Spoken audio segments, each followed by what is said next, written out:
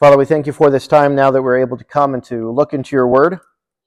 We thank you, though, for the reminder that we had through the songs that we can come and sing praises to you. A song that we can, to remind us that we lift our voices in praise. But also the reminders of the other songs of what we celebrate this time of year. Of the incarnation of Christ. Of God the Son stepping into the world. Stepping into time and history, veiled as a man. Fully God and yet fully human. So that we might come to know you and to not only be saved from an eternity without you, but that we might be saved to an eternity with you. Help us now as we look into our study. Help us to remember where we are, what we have seen already, and the core idea here of forgiveness. But Father, I pray that we understand the book just a little bit better as we look through this main portion. Help us to see the practicality of the book. We pray these things, Father, in the name of your Son and our Savior, Jesus Christ. Amen.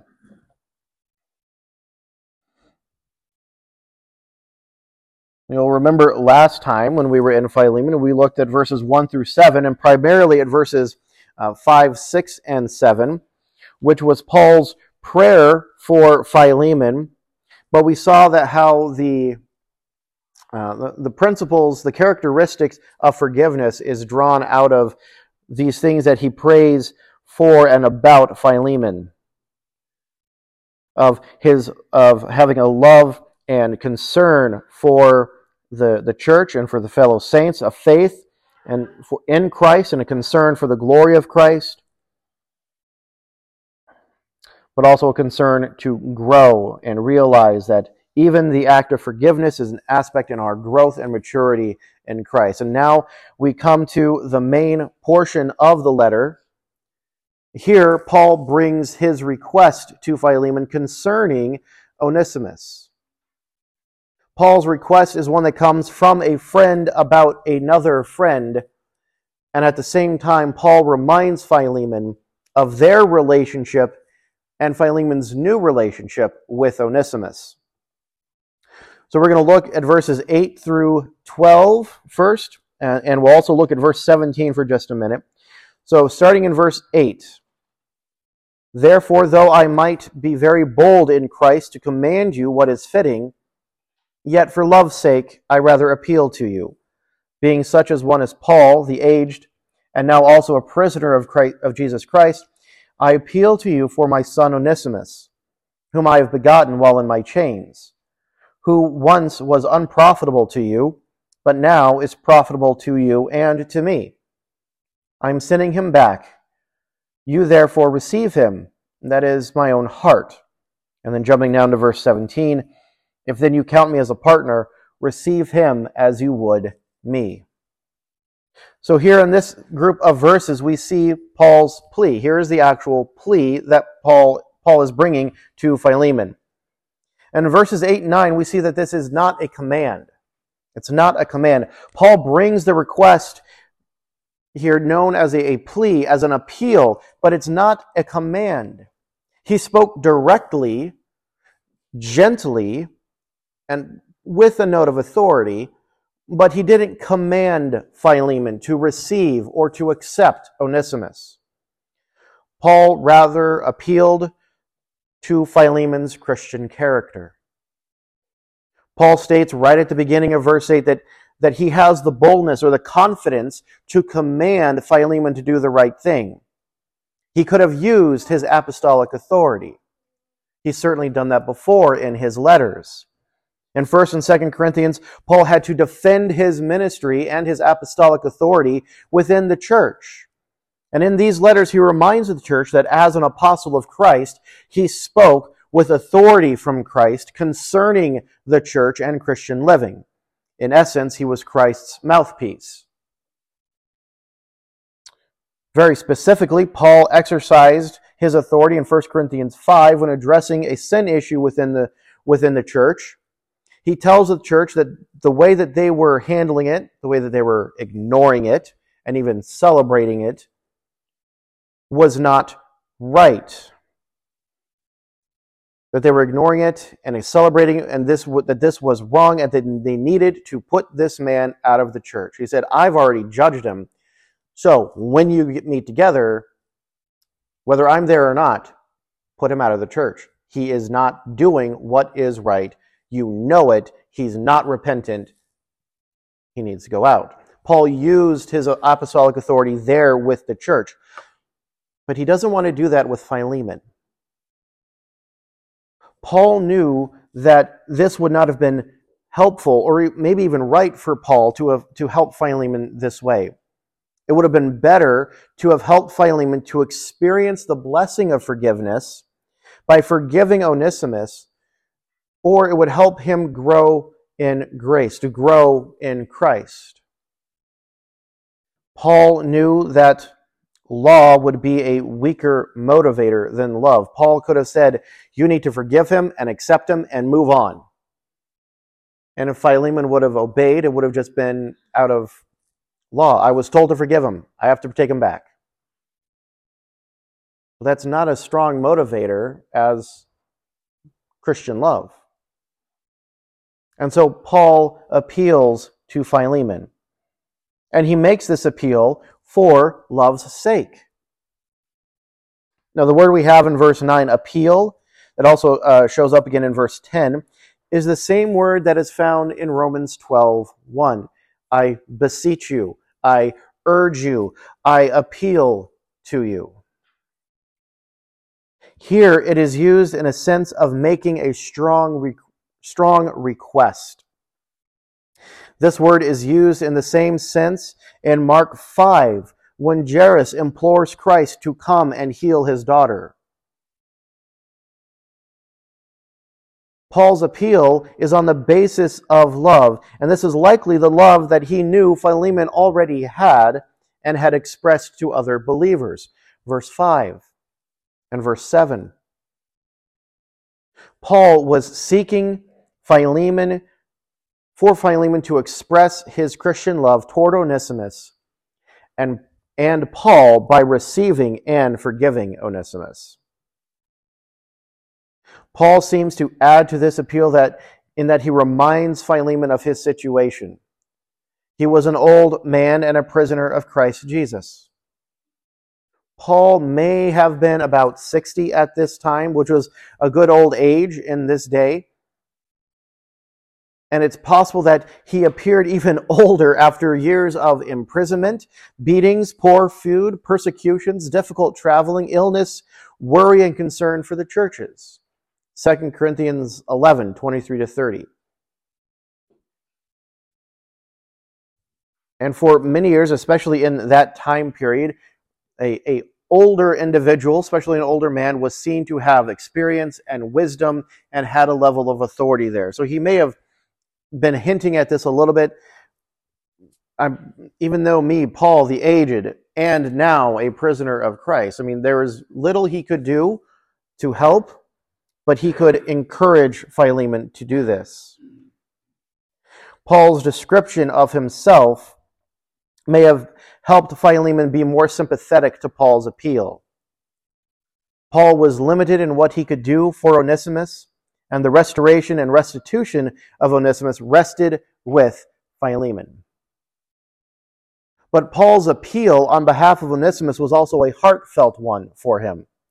And we'll see this in verses 10 through 12 and verse 17. A heartfelt appeal. A heartfelt plea. A heartfelt plea. He gets into the meat here. He says, I appeal to you for my son Onesimus. Paul now gets to the actual appeal. And in verse 10 is the only time that Onesimus is named in the letter, though he is at the heart of the letter. Paul gives news about Onesimus and calls him my son. This tells Philemon that Onesimus is now a believer, a disciple of Jesus Christ. We don't know exactly what happened or how it happened, but somehow Onesimus made it to Paul's residence in Rome. Perhaps Onesimus began to seek Paul out. Perhaps he was seen by Epaphras or Timothy and brought to Paul. However it happened, Paul and Onesimus were reunited in Rome, where the Lord saved Onesimus through Paul's personal ministry to him. But on a side note, I want you to think about this. Try and realize kind of even the danger for Paul and the others, as well as Onesimus, if any of this was discovered while he was in Rome. If the Roman guards discovered that Onesimus was a runaway slave, there was a fair amount of danger involved here. Onesimus could have been dragged back to Philemon. He could have been branded on the forehead with an F for fugitivus, fugitive, runaway. He may have been executed quickly there in Rome. Paul and his comrades could have been charged with a heavy financial penalty, and this may have even hurt Paul's appeal to Caesar. There was some risk to Paul and Timothy aiding Onesimus here. But as he now sends him back to Philemon, he sends Onesimus back no longer as just a slave, because Onesimus was now in Christ. He stood before Christ on the same level as Philemon and Paul. Colossians 3:11, for here there is no Greek and Jew, circumcised and uncircumcised, barbarian, Scythian, slave, free, but Christ is all and in all. Before Christ, we all stand on the same level. Paul continues to indicate Onesimus' new life with an apparent play on words in verse 11. Now, the name Onesimus was very common for slaves and could literally be translated as useful or profitable. In verse 11, Paul states that Onesimus was once unprofitable to Philemon, but was now profitable. Now, the words unprofitable, profitable there in verse 11, they come from the same root word, but are obviously meant as opposites to each other. However, they are not from the same root as the word Onesimus. They're completely different, but that word profitable is seen as a synonym with Onesimus. So there may be a little play on words here. Hey, he ran away. He was unprofitable for you. He was useless to you. But now he's been useful. He's been useful to me, and he is useful to you. Now he's living up to his name. He seems to be indicating that Onesimus had betrayed his name by running away. Possibly he was not even a very productive or good worker before he ran away. He may only had been useful or worked hard when Philemon was present. But now, through this play on words, Paul was saying Onesimus was different. He now lived up to his name and would prove to be useful or profitable to Philemon, because he has proved that way to Paul. Pragmatically, this may have strengthened Paul's plea to Philemon. Well, if he's actually going to be useful now, then there may be some profit in bringing him back. But what Paul is saying is that Onesimus is now living out what Paul was exhorting those slaves in the Colossian church to do and to be. Colossians 3, verses 22 to 25. Bondservants, obey in everything those who are your earthly masters, not by way of eye service as people pleasers, but with the sincerity of heart, fearing the Lord. Whatever you do, work heartily, as for the Lord and not for men, knowing that from the Lord you will receive the inheritance as your reward. You are serving the Lord Christ, for the wrongdoer will be paid back for the wrong he has done, and there is no partiality. Paul, in the letter to the Colossians, exhorts the bondservants, those that are slaves, to work as if they're working for the Lord, no matter what they're doing. To be good workers, whether their boss, whether their slave owner or the taskmaster above them is watching them or not. But Paul wasn't just sending Philemon a good worker who happens to be a believer. He was sending someone he had grown close to. Paul tells Philemon that he is sending Onesimus back. But he did more than just tell Philemon that Onesimus was on his way or that he had sent him. Onesimus was likely standing there face to face with Philemon. Paul says in verse 12 that he was not just sending Onesimus back to Philemon. Paul says that he was sending his own heart to Philemon. Now, Paul's speaking figuratively. He obviously didn't send his physical heart to him, but he was sending someone he had gotten to know and a bond had been formed with. The word heart here is that same word that he used up in verse 7, the one that literally means bowels or inner parts. You'll remember that there was some Greek thought that held that the emotion stemmed from the inner parts, and that's the word that is used to reference that. Paul is saying that his emotions run deep when it concerns Onesimus. That this was not just a superficial, surface-level affection for someone who was another believer, but real care and concern for a man that had been helpful to him since his conversion there in Rome. Paul knew that Philemon would find the same man Paul was talking about if he would take Onesimus back. Verse 12 may indicate that Onesimus himself was the bearer of this letter, that he carried this letter back to Philemon, while Tychicus, who went with him, may have carried the letters for Colossians and Ephesians.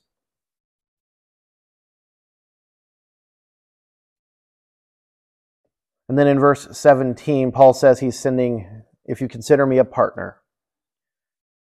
Verse 17 says, so if you consider me a partner, receive him as you would receive me. Paul here exhorts Philemon to welcome Onesimus back as he would welcome Paul, especially since Philemon counts or considers Paul as a partner. Now the word partner comes from koinonian, or is from koinonian, which comes from the word koinonia, which is Paul used up in verse 6 as sharing or fellowship. It's that bond of doing life together, possibly in this case, to some degree, doing ministry together. Paul's saying, if you count me as a partner in ministry, as a partner in life, as we walk through this Christian life together, receive Onesimus back as you would receive me. Paul has stated in the previous verses that we've looked at, and he will say it again in verse 13, that Onesimus has become a dear friend to Paul, that he as dear a friend to Paul as he counted Philemon.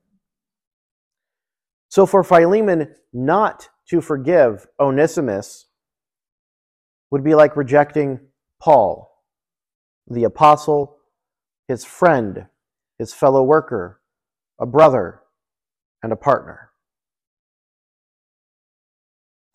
This takes us down into verses 13 to 16. Whom I wished to keep with me, that on your behalf you might minister to me in my chains for the gospel. But without your consent I wanted to do nothing, that your good deed might not be by compulsion, as it were, but voluntary. For perhaps he departed for a while for this purpose, that you might receive him forever. No longer as a slave, but more than a slave, a beloved brother, especially to me, but now much more to you, both in the flesh and in the Lord. So here in verses 13 to 16, we see Christian brotherhood. Christian brotherhood. We see elements of the Christian brotherhood here in these verses. First, we see Paul's relationships. Paul's relationship with Onesimus was one of concern and care for him. We saw that in the plea of those previous verses. But even here in verse 13, while he has referred to Onesimus as his son, which indicates that he had the privilege to lead Onesimus to the Lord for salvation, and that before Christ they stood on equal ground and were brothers in the Lord. All true born-again believers are part of God's family. Romans 8:14-17, Galatians 4:4-7, 1 John 3:1-2. And so as believers, we are spiritually brothers and sisters in Christ with each other, but also brothers and sisters to Christ. Mark 3:34-35 and Romans 8:29. So while both Onesimus or Philemon could have been helpful to Paul, being in prison for his testimony of Christ, and in one sense, if Onesimus stayed to help Paul, it would have been on Philemon's behalf, since Onesimus was there, Paul would have liked him to stay. But Paul's relationship with Philemon would not allow him to do so. His relationship with Philemon, which I already mentioned in both verse 7 and verse 20, he refers to Philemon as his brother. And one way Paul's concern for his relationship with Philemon is seen in verse 14. But without your consent, I wanted to do nothing, that your good deed might not be by compulsion, as it were, but voluntary. Paul could have kept Onesimus there with him and just sent a letter back to Philemon letting him know that Onesimus was there, that Paul was going to keep him there so that he could help out. But Paul didn't want to take advantage of Philemon or of their relationship.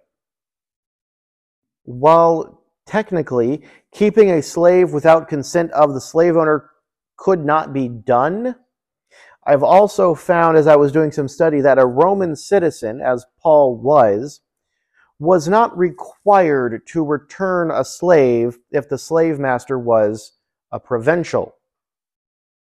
Now, we need to understand this a little bit. Colossae was a city in the Roman territory of Asia Minor, in a province of Phrygia. But that did not automatically make the citizens of the city of Colossae Roman citizens. They could have done something well on behalf of the empire and been rewarded. They could have held a political office within the city and earned it, but it wasn't automatic. Just because you were a city in the empire didn't mean you were automatically a Roman citizen. There was extra status there. And from what I could find, Colossae was not considered a Roman colony like Philippi was, because there was a whole different level of citizenship there. Paul, we know, was a Roman citizen. We see this throughout Acts 16:35 and 39. There when he confronts the magistrates in Philippi saying, "You beat me, a Roman citizen, without charge and without trial. Now you want me to leave and sweep all this under the rug? No, this isn't going to happen." In Acts 22, verses 25 to 29, after the riot in the temple complex, and he is saved by the Romans from the Jews, he is about to be examined by being flogged by the Romans. But he says, wait, is this legal for you to flog a Roman citizen who's uncondemned and uncharged? And he has a conversation with the tribune there, like, you're a Roman citizen, I bought my citizenship. Paul says, I was born a citizen, which means his father had citizenship, and that passed down. And then in chapter 25, verses 9 to 12, when he's standing before Festus, and he says, why do you want me to go back to Jerusalem? I'm standing before Caesar's tribunal. Give me a trial. You're not going to? Take me to Caesar. He couldn't do that if he were not a Roman citizen. That's why he was in Rome at the time. Now, there's no evidence in Scripture that Philemon was a Roman citizen, but merely a citizen of a provincial city in the territory of Asia. So, technically, Paul did not have to send Onesimus back to him. He could have kept him there. But Paul knew that Onesimus had run away. Philemon did not send him to Paul. Paul would rather have kept that bond of his relationship with Philemon intact and let Philemon voluntarily send Onesimus than be it by compulsion. We don't know if Philemon sent Onesimus back to Paul, but it's certainly an interesting thought to think he did. But then Paul turns and addresses Philemon's changed relationship with Onesimus. And we see Philemon's new relationship here.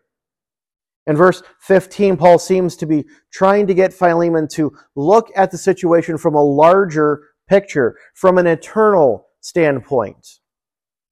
Though Philemon had lost Onesimus for a short time, it was only temporary. But he needed to think that maybe God was at work through Onesimus' running away to bring Onesimus to the point of a decision that he would place his faith in Jesus Christ. Now that Onesimus had been returned to Philemon, he was not just a slave. He was a fellow believer. He was a fellow brother in Christ. Paul refers to Onesimus as a beloved brother to himself in Colossians 4:9 when he's giving information to the Colossian church. And here he tells Philemon that is exactly the relationship he and Onesimus have the opportunity to have with each other. He has been returned to you even not just as a slave, but as a beloved brother. Now there is debate as to whether Paul is trying to indicate here that he hopes Philemon would give Onesimus his freedom,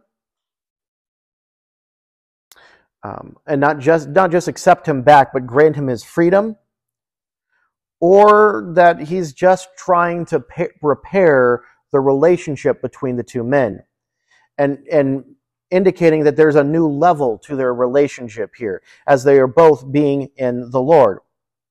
I think the straightforward reading, the normal reading of this section indicates the repairing and the renewing of the relationship, and not that added dimension of you're trying to free Onesimus, but just repairing and renewing that relationship and including that added dimension of now there's a shared spiritual relationship between the two of them. Paul reminds those slave owners in the Colossian church that they have a responsibility to fairly and justly treat their slaves because they have the same heavenly master as their believing slaves do. Colossians 4:1. Masters, treat your bondservants justly and fairly, knowing that you also have a master in heaven. He says something very similar and a little bit longer in Ephesians chapter 6, verse 9. So there was a change in relationship for Philemon and Onesimus, and this is what Paul was trying to get at. And as we look at this section, we see that Paul's concern was for his dear friends to reconcile and to maintain a good relationship with Philemon. They are seen as evidences here of how Christian faith is to be lived out in our daily lives. Paul graciously and humbly explained the fact that Onesimus was now a believer and the change in his life that he had seen in him since that time, allowing him to bond with Onesimus in a similar way that he had bonded a relationship with Philemon. Paul reminded Philemon of the truths of equal spiritual stance every believer has before Christ. That one believer is not above another or better than another, but that the familial bond every believer has with one another through our shared faith in Christ.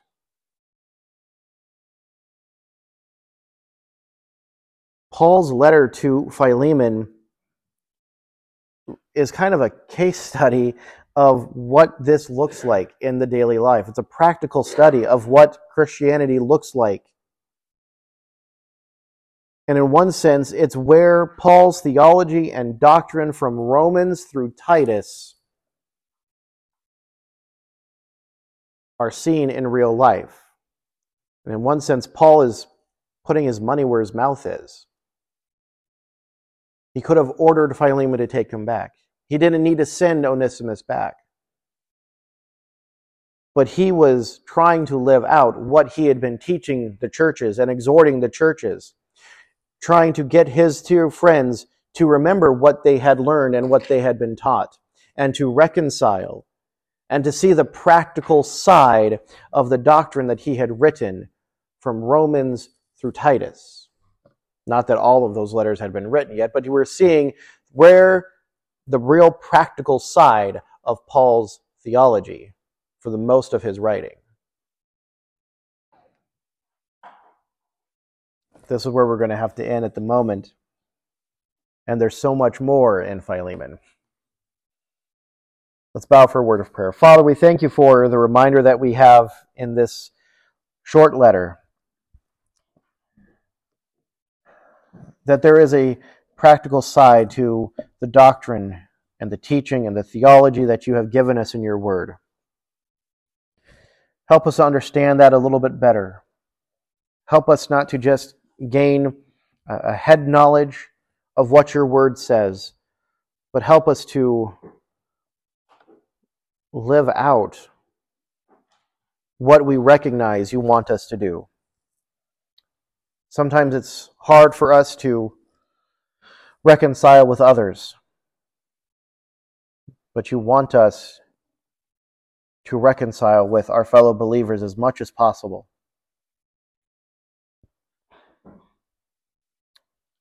Because, Lord, you have forgiven us so much. There is really nothing that we can't forgive a brother or sister in Christ. Help us to remember these truths. Help us to recognize the practicality of our Christian life and how these things can be fleshed out as we live day to day, trying to be good disciples of Christ. We pray these things, Father, in the name of your Son and our Savior, Jesus Christ. Amen.